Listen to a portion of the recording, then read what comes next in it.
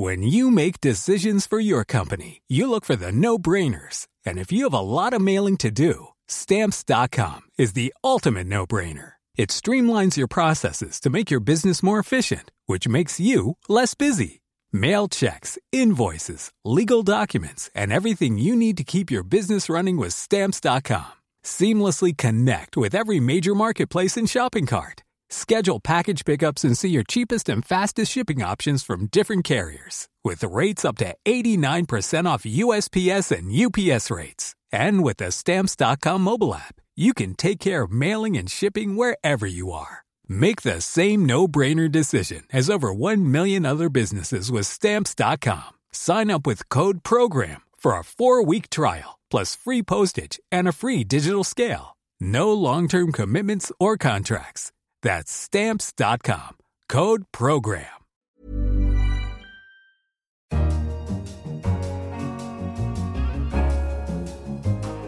Hello, I'm Philip Coggan, the Bartleby columnist of The Economist. Welcome to Money Talks. Coming up on the programme, we speak to Sir Paul Tucker, who was Deputy Governor of the Bank of England until 2013. We've handed over high policy to unelected officials. I think that's a mistake. And the ups and downs of the solar energy industry. If this is a solar coaster, you have to picture China as very much the first wagon in the carriage. It leads the industry up and it takes the industry over the precipice. First, it's been a week of international handshakes for President Trump. The latest was with North Korea's Kim Jong-un. But the G7 summit in Canada didn't go quite to plan, despite those very firm handshakes, including one from Emmanuel Macron, which left a thumbprint on President Trump's hand. I'm happy to announce that we've released a joint communique by all 7 countries. What looked like a joint agreement between the 7 nations was undone on the plane when Mr. Trump tweeted that he wouldn't endorse it after all. The problem? The unfair treatment of other countries in trade. Soumaya Keynes is the trade and economics editor for The Economist and is in Washington. Soumaya, what did happen at the G7 summit? That is a very good question. We know from the president's press conference that he had been discussing NAFTA, the North American Free Trade Agreement, with Justin Trudeau, the Canadian Prime Minister. He seemed to be fairly positive in his press conference about that. He really seems to want this thing called a sunset clause in NAFTA, which the original version was for that to mean that the deal would expire every 5 years. And that's something that the Canadians have been pushing back very hard against, that Donald Trump wants. He also delivered this warning that other countries should not retaliate against his steel and aluminium tariffs. He gives this press conference, he gets in his plane, he flies off, leaving the other leaders there. And then the other leaders start giving their press conferences. And so Justin Trudeau, the Canadian Prime Minister, gives his one. He says, "It would be with regret, but it would be with absolute certainty and firmness that we move forward with retaliatory measures on July 1st, applying equivalent tariffs to the ones that the Americans have unjustly applied to us." And then when he's asked about the sunset clause, this thing that they've just been negotiating over, he says, "There will not be a sunset clause. Canada has been unequivocal. We will not, cannot sign a trade deal that expires automatically every 5 years." So he just completely contradicts what Donald Trump has just said. He says, oh, maybe there'll be some room for creativity. But essentially, shortly after that, Donald Trump starts tweeting. He uses very aggressive language towards the Canadians. He says he's not going to sign the communique. Then, essentially the media blows up. And the reaction on both sides of the Atlantic has been very different, hasn't it? The French and the Germans have put out a story more in line with that of Justin Trudeau, whereas some of Mr. Trump's associates have backed the president. Yes, I think of the remaining countries of the G6 that was left, there was definitely a feeling of unity that they still wanted to sign up to the communique. And I think going forward, obviously, the question is, does that disagreement between these major powers, does that translate into any action? And I think generally my advice would be to try and see through all of this spin that's going on and to look at the actions that he's done. One of the threats that Donald Trump tweeted about was that he was going to put tariffs on cars. To some people, that was news, but actually he initiated an investigation into whether cars and car parts were a threat to national security a few weeks ago. So there were lots of people saying, oh dear, now we should be much more worried about a trade war. And my response to that is, no, you should have been worried about a trade war before. This mercurial behavior where Donald Trump gets annoyed, he tweets, that's fairly standard behavior for him. We really shouldn't be surprised by this most recent outburst. But as we are at the moment, the steel and aluminium tariffs are in place and the retaliatory tariffs from the EU and Canada are on their way, right? Indeed. They will arrive in July. We'll see what the Trump administration does in response to that. I suppose we'll all be watching his Twitter feed. So last week we asked you how worried you were about the trade war on a scale of from uh-oh to ah! Where are we now? I think I'm at a sort of stage, but I was at that stage before this G7 summit. My interpretation of what we saw over the weekend was bad. There were hostilities there that would appear to make agreeing a new NAFTA difficult. But if you look at the actions, he hasn't withdrawn from NAFTA. There isn't that much that's different in terms of the threats that he had already put on the table. Those are all still there. And so I think I'll need to see a bit more before I go up the scale to a full-on screen. Soumaya Keynes, Trade and Economics Editor for The Economist, thank you very much. Thank you. You're listening to Money Talks on Economist Radio. If you like what you hear and want to read more, you can subscribe to The Economist at economist.com/radio offer for 12 issues for $12. Next, Sir Paul Tucker was Deputy Governor of the Bank of England between 2009 and 2013. He's written a new book called Unelected Power, The Quest for Legitimacy in Central Banking and the Regulatory State. In it, he examines what powers technocrats should have and how we should regulate them. In 1997, the then Chancellor Gordon Brown gave the Bank of England more regulatory independence in terms of setting interest rates. I asked Sir Paul whether, looking back over the last 20 years, it had been a successful move. Yes, compared with what went before, because what went before was so poor. The thing that separates technocratically controlled monetary policy from politically controlled monetary policy is the very simple fact that the technocrats in the Federal Reserve, the ECB, the Bank of Japan, aren't running for election. And however skilled or expert politicians and the mandarins around them are, and some of them are very expert, ultimately they will sacrifice everything to prepare themselves for the next election, and that is how it should be. But there are some promises that a government really want to keep, and one of them is that inflation will be low and stable. So delegating that task has served the world pretty well. I mean, has it been enough to maintain broader stability in the financial system? I mean, horribly not. Yes. Let's come on to that. The Bank of England's monetary target is 2% with a 1% band either way. From May 2008 to February 2009, and from January 2010 to April 2012, it was more than 1% above the target. For 2015, 2016, by which stage you weren't there, of course, but it was more than 1% below the target. So isn't the difficulty in economics that it's not an exact science, that even the experts can get it wrong, because all throughout that period, obviously, the bank was forecasting that inflation would return to target, and yet it didn't. Whether you look at the Federal Reserve or the ECB, Japan is an exception. The Bank of England, the Swiss National Bank. By the standards of the 1970s or 1980s, inflation has been remarkably low and stable. I think in the great scheme of things, the misses from the target aren't a big deal. The financial crisis is a very big deal. Recently, interest rates in Argentina reached 40%. That's the kind of mess that you have when you don't have a credible monetary regime. It's not a terribly, terribly difficult thing to produce, but it's a very important thing for an economy and a society to have. Tragically, it wasn't accompanied by anywhere in the Western world with a credible regime for maintaining financial stability.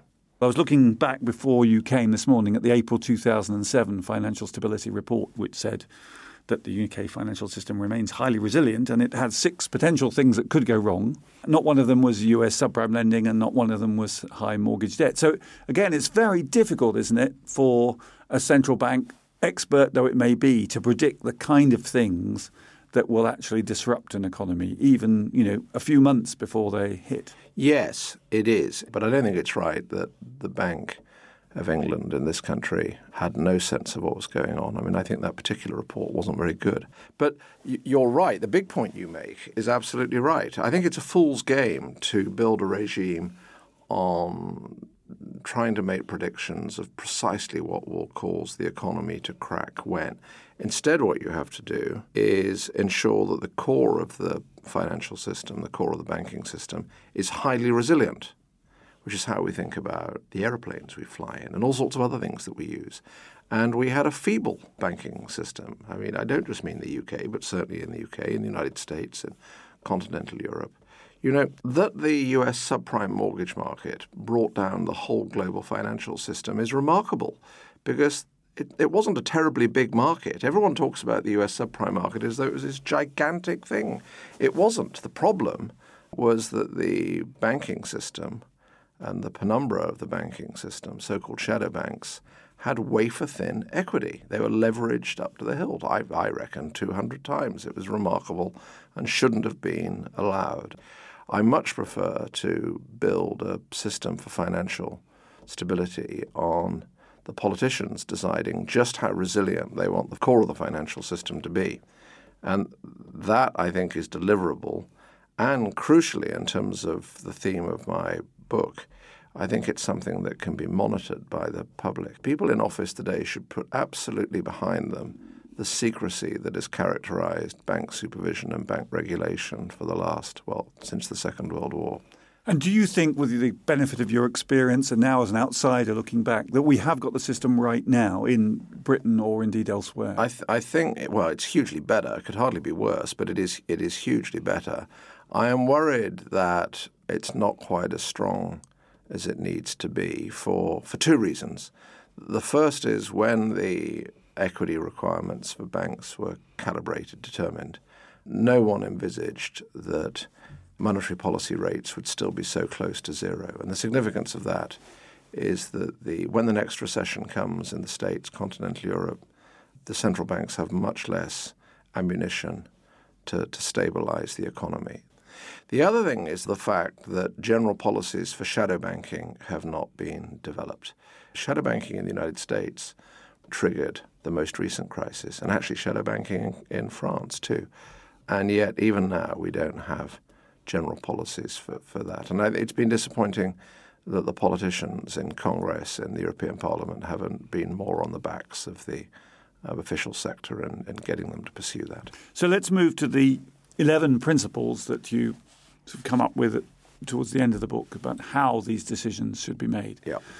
The first one is that there's a framework for cataloguing agencies that should be able to do this. And where would you see the dividing line set up? Where can we rely only on politicians to make these decisions, or where do we need outside agencies to be taking the detailed decisions rather than setting the general principles, which perhaps is the division? Well, a precondition for insulating a decision taker from day-to-day politics, one precondition is that society has a broadly settled view of the value of the mission. If you turn to my old field, central banking, compared with the 60s and 70s, there aren't people out there arguing we should have higher inflation and more volatile inflation. And even less are there people who argue we should have more financial crises and they should be deeper. That's a big deal. Let me just challenge you on that point you just made. I think there are some people who've argued that inflation could be higher than the 2% target. And there are some people who argue that it doesn't matter about if you have a friendly central bank, it doesn't matter how much government debt you issue, the MMT theorists, because you can spend your money on whatever you like because the central bank can always print the money to So those debates are going on. No, they are. They are. And how would how do you set up the system to protect? If they became if someone said the inflation target should be higher, 4% rather than 2%, well, that's something that should be decided by politicians, not decided by the central bankers. And for your British listeners, well, if that happened in the UK, it would be decided by the executive branch under delegated power from Parliament. In the United States, it could be decided by the Federal Reserve. I think that's a bad thing because it's effectively shifting the inflation tax. Now, your final principle is that no healthy democracy should have more independent agency regimes than its legislature is capable of overseeing and keeping under review. And I'm just interested, do you think we are in a position where we have too many of these expert agencies conducting policy at the moment? I think that's quite likely for the UK. I don't think it's true for the United States. In the United States, there are far fewer truly independent agencies because most of the regulatory commissions have to go to Congress each year to get their money, and that makes them sensitive to the ebb and flow of congressional sentiment. Here, many of the regulators have very high formal independence. It's hardly ever remarked that the Financial Conduct Authority has more formal independence than the Bank of England, essentially because it has complete budgetary independence. A perfectly respectable position, but not one I hold, is that never mind accountability and legitimacy, the unelected people will do it better. The people will be better off. Delegate it. The reason I don't take that view is that every area of government eventually stumbles and makes a mess. And I think that the people are entitled and expect to be able to vote out the people who made a mess, and yet they can't vote out the unelected technocrats. That's okay so long as the technocrats have a carefully framed mandate and proper accountability to Congress and Parliament. But if Parliament doesn't have enough time or resources to do that, well, in my view, better to have lower welfare and more legitimacy. Societies should be very careful that they can specify what they want the central bank or regulatory agency to do. And in some cases, I think that's been achieved. I think for UK monetary policy, it's not bad at all. But in other areas, it's very vague. And so we've handed over high policy to unelected officials. I think that's a mistake. Well, it's all detailed. This is a fascinating debate in Sir Paul Tucker's book, Unelected Power, The Quest for Legitimacy in Central Banking and the Regulatory State. Sir Paul Tucker, thank you very much. Thank you very much. Last week, we spoke to Kate Pickett, author of The Inner Level, about the link between inequality and mental health. Andrej Shramko from Slovakia wrote to us to say that people in communism were much more equal, maybe less depressed, but also much more persecuted if they tried to stand out in comparison with others. I'm not sure how many people in Western society would like to end up living in such conditions. Saying that an equal society is something we should strive for demands much deeper discussion. Thank you, Andre.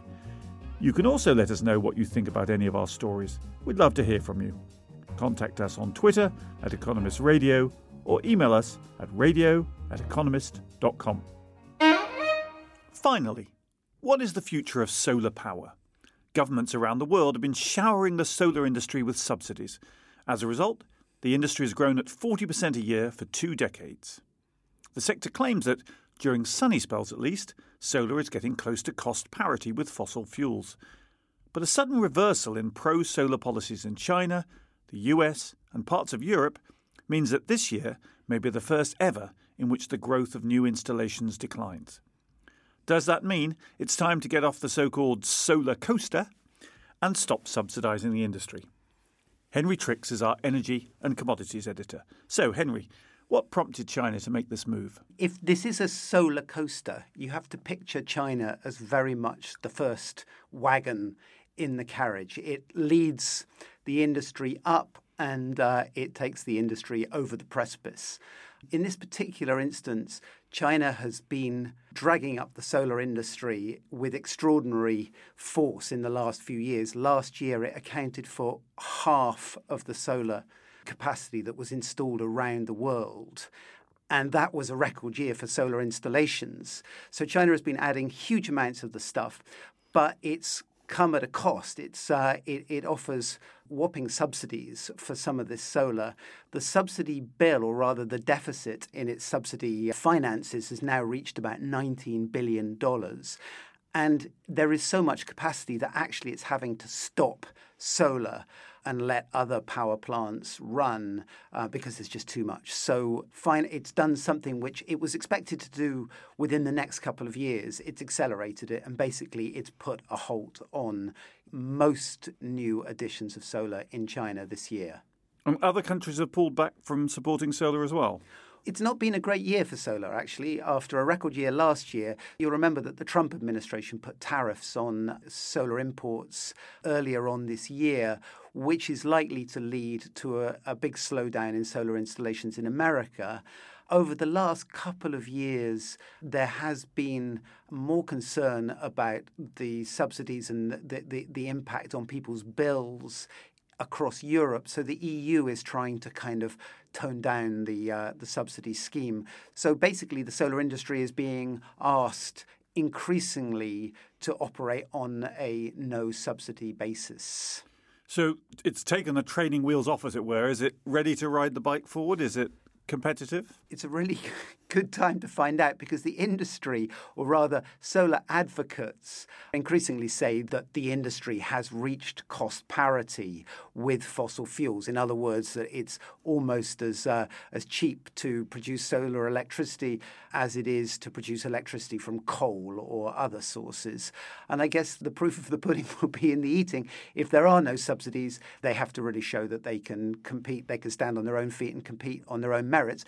But it's a difficult one. As we know, solar is intermittent. It only operates when the sun is shining.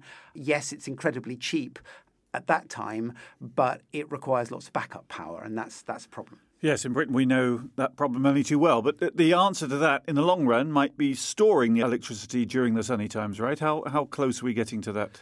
We're not close. I mean, there is definitely battery storage is getting cheaper.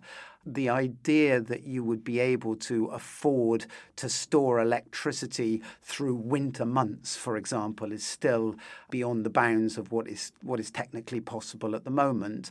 But there is a lot more that needs to be done in terms of technological improvement that makes solar much, much more efficient than it already is. And of course, as you just said, batteries. We need a lot more technological innovation in batteries to provide the kind of batteries that can store power for longer. Henry Tricks, thanks very much. Thanks. That's all for this episode of Money Talks. Please rate us on your podcast provider. I'm Philip Coggan, and in London, this is The Economist.